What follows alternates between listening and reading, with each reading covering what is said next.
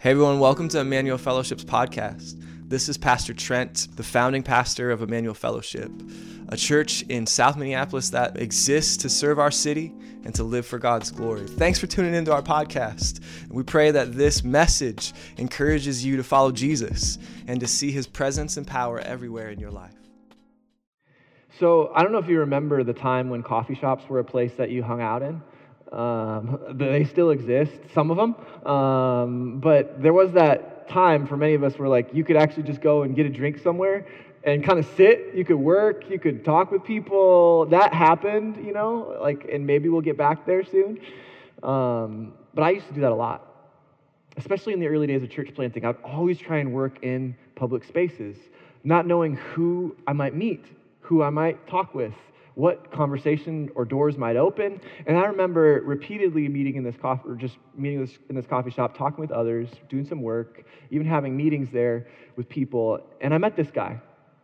And we started talking, and pretty soon it came out who I am, what I'm doing.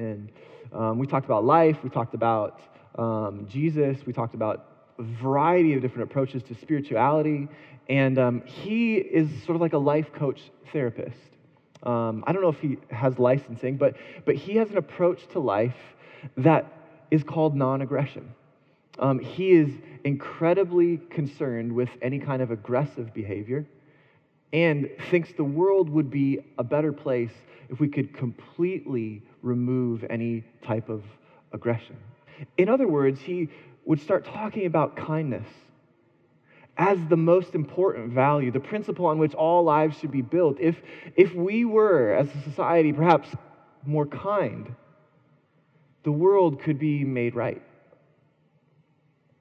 And now, he probably didn't draw his philosophy from Sesame Street, but there is that, kindness makes the world go round, kindness makes the world a better place.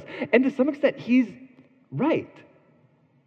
When people are kind, things do go better rather than if they're mean or if they're violent, inconsiderate. But the more and more I talked things out with him, and even the more that I talked about Jesus with him, it became pretty clear that he was stuck in and had a firm answer to his question of what will put the world to rights. And for him, it was kindness. Interestingly, Jesus has another answer. What will put the world to rights? What will make things right? For Jesus, there's actually need for the cross, which is an incredibly ugly and unkind event. There was need in his mind for the cross because what needed to happen for the world to be made right was not merely a little shift in how we operate such that we are nicer to one another. When it comes to Jesus, he's pretty clear that what's needed is an overhaul of the whole system. What's needed is things flipped on their heads. Almost this great reversal, such that the answer of what will put the world to rights and then the answer of what will make me right before a good and righteous God is one and the same. That path had to go through the cross, such that the hope for our broken world was the cross, such that the hope for a wayward son or daughter, a hope for a judgmental or righteous son or daughter is the cross. We need the reversal of the cross to make things right. Our language still whispers that this is the case. We might identify the problems as not that big, but maybe in a week like this, the problems seem incredibly big. But our language still whispers the case, because when we sort of try and redouble our efforts to make things better, it's clear that some wrongs need to be made right? Some that's evil needs to be made good.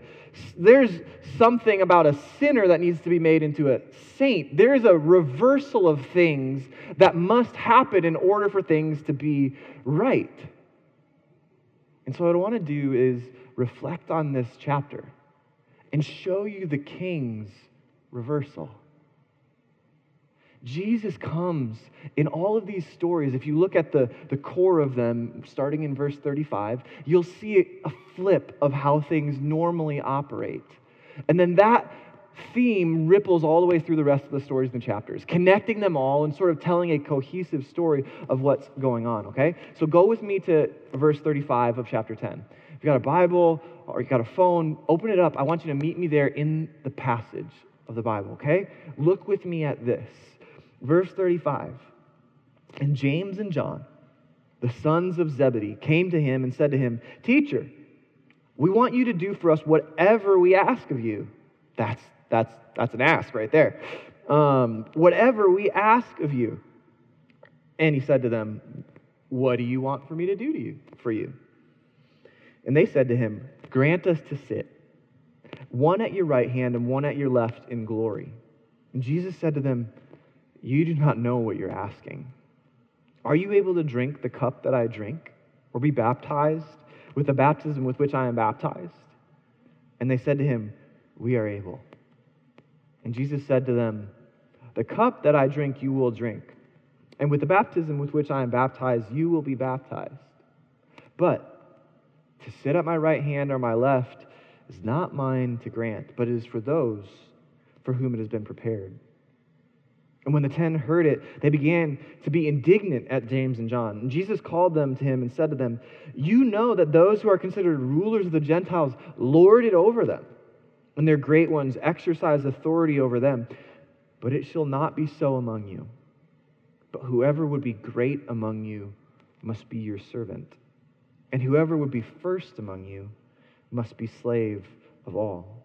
For even the Son of Man came not to be served, but to serve, and to give his life as a ransom for many." What would it take to put the world to rights? For James and John, it was going to mean power. Like, they thought Jesus talking about, yeah, it's going to be rough in Jerusalem. We might have a little skirmish here and there, but Jesus is going to come out on top. And when he comes out on top, I want to be sitting next to him. That's the way they're approaching this. Like, Jesus has warned them repeatedly, hey, I'm going to suffer. I'm going to Jerusalem. They're going to reject me and kill me. I'm going to die, and then I'm going to rise again. And James and John are like, yeah, whatever. But when we get there, right, that seat, we want to be with you. Their approach still has not shifted. They haven't quite grasped what Jesus has been teaching. Because the gospel of the kingdom, when it comes, it turns things upside down. And what they think to be greatness is actually not. And what they think to be humility is actually what they need. There's a reversal of greatness here, where Jesus is saying to be great means to serve others. It does not mean to sit and be served by all, but it means to give yourself in service to others. This is the lesson that they must get if they're to follow the way of Jesus. This is the lesson that he is going to play out in his life powerfully for them, such that they can understand it as he goes to the cross. But I want you to see the pattern here for them. If you look at verse 32 and through 34, you have again Jesus foretelling his death and resurrection. This is 32. And they were on the road going to Jerusalem, and Jesus was walking ahead of them. And they were amazed. And those who followed were afraid. And taking the 12 again, he began to tell them what was supposed to happen, saying, "See, we're going to Jerusalem, and the Son of Man will be delivered over to the chief priests and scribes, and they will condemn him to death and deliver him over to the Gentiles. And they will mock him and spit on him and flog him and kill him. And after 3 days he will rise." Jesus warns about his coming death. That's happened 3 times already. This is the 3rd time. And then the response is the disciples don't believe him.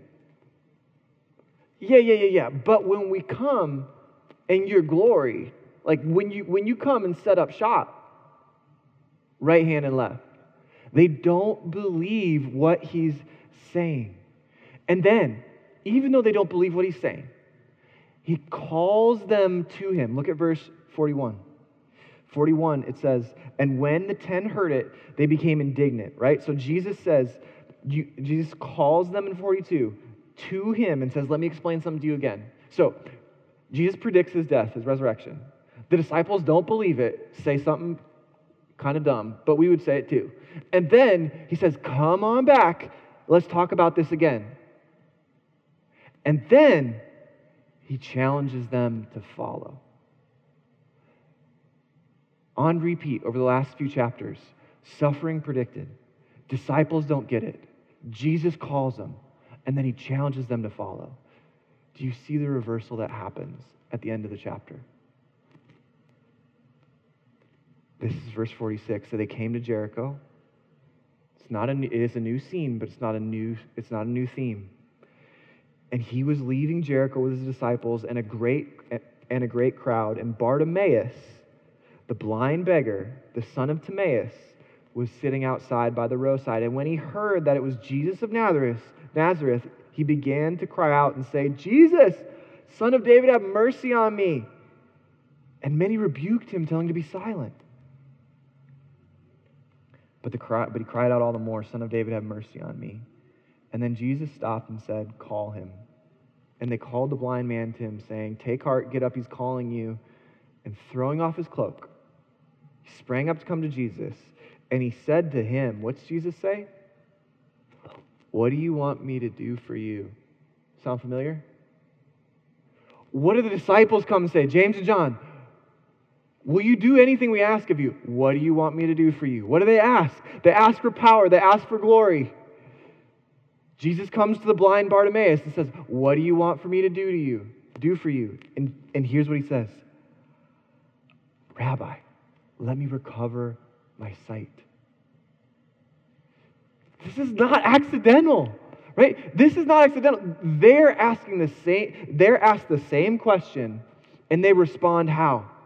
Completely differently, right? Unlike James and John, who say, give me this, blind Bartimaeus is saying, show me this, help me see, so that I can even then follow. The response that Bartimaeus has is the challenge to the disciples.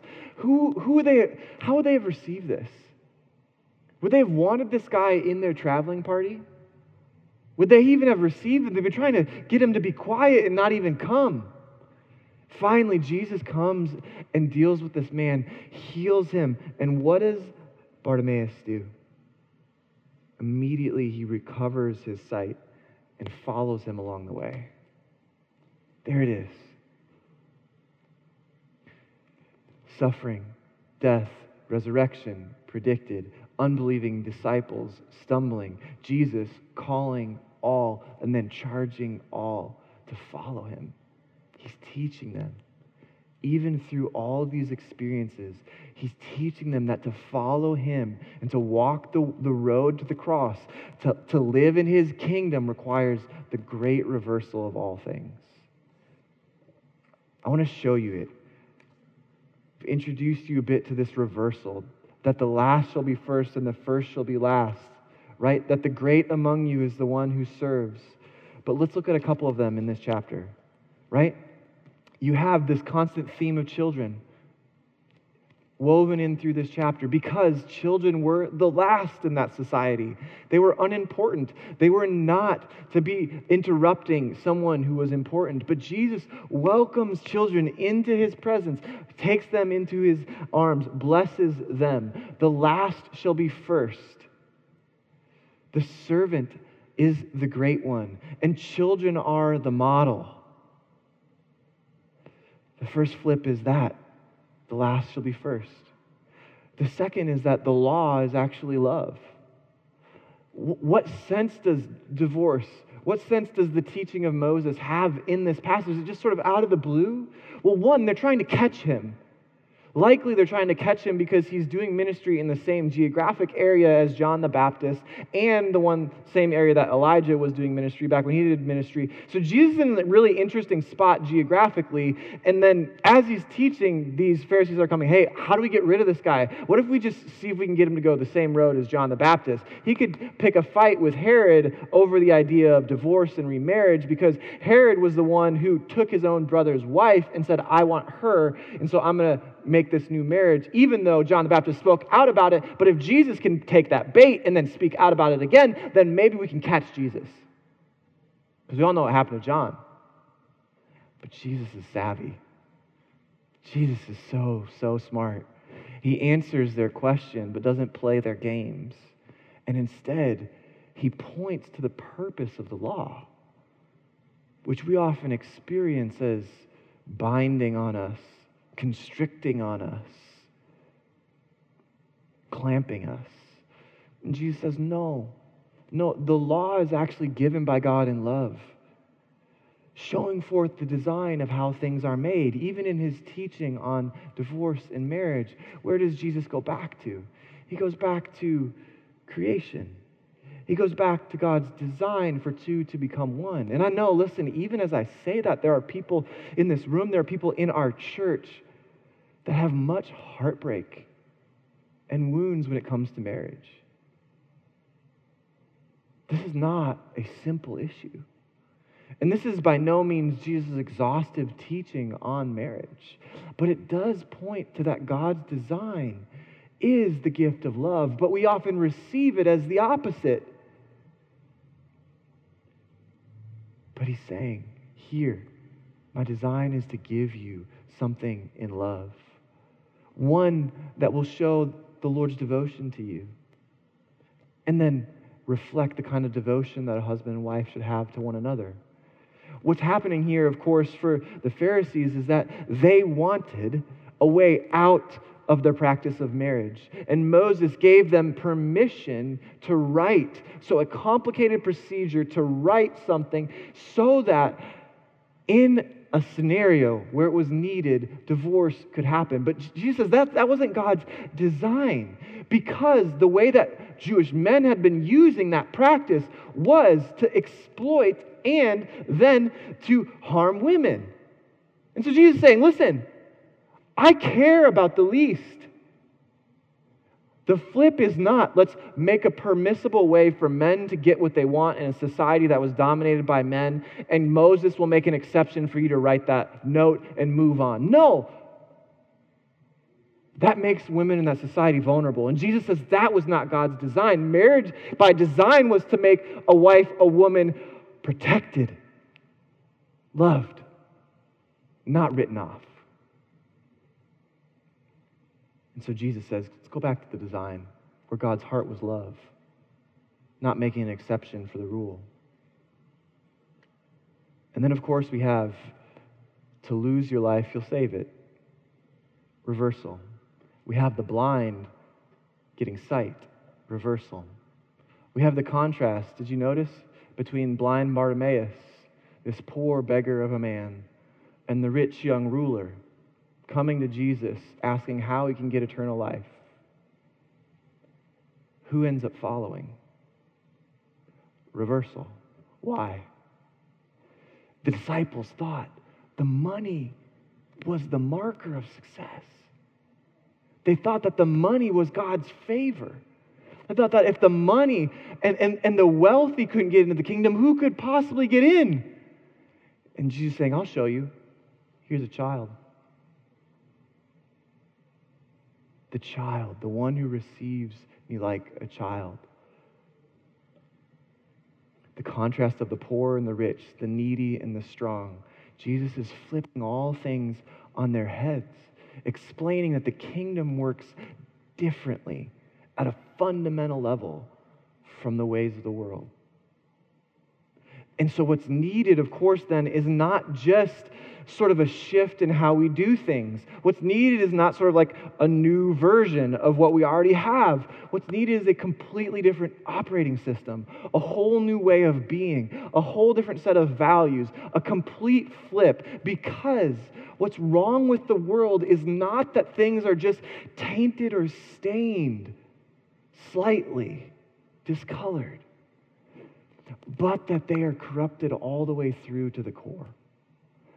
Jesus sees the problem for what it is, one that requires the great reversal. And he then comes bringing a reversal like we could have never imagined. That the King of all kings, that the creator of all that exists, that the one who upholds the world by his power would release it and die, turning things on their head such that things could be turned and made right again. This is the essence of the gospel. That you, when you come to Jesus because he came to the cross, you, when you come to Jesus because he chose to serve, not be served, you, when you come to Jesus, can trade your sin for his righteousness. Reversal. You can come flawed, broken, sinful, rebellious, self-righteous, and trade your sin for his righteousness, reversing your standing. This is the good news of the gospel, that you can trade your self-interest for service. You can come needy and it be all about you. I've come there. I've done that. And you can have the Lord work by grace of flipping you such that all you could see is you. And then now all of a sudden the periphery opens up such that you could see others. You can come and you can trade your judgment for compassion. The disciples so quick to judge, so quick to rule out. Jesus so full of compassion, so full of love for others. Trade it. You can come and trade your pride for humility. So let me ask this of you. Who's one person that you could live this out this week with? Who is one person you could choose to serve? Not to be served by, but you could choose to serve. And in our time of response today, I challenge you just to name that person, pray for that person. And then two, when you pray for that person, pray for the person you don't know yet, who you're going to be asked to serve. Who's the Lord going to place in your life? It might be somebody you already know. And you're going to be asked this week to serve, to give rather than receive. Maybe it's a roommate, maybe it's a housemate, maybe it's a spouse, maybe it's a coworker, maybe it's a family member. But somebody is going to come into your life this week, and I guarantee you the Holy Spirit's going to whisper to you, serve this person. Pray that you'd have eyes to see rather than demand to have a seat with Jesus, to walk with him in service of others.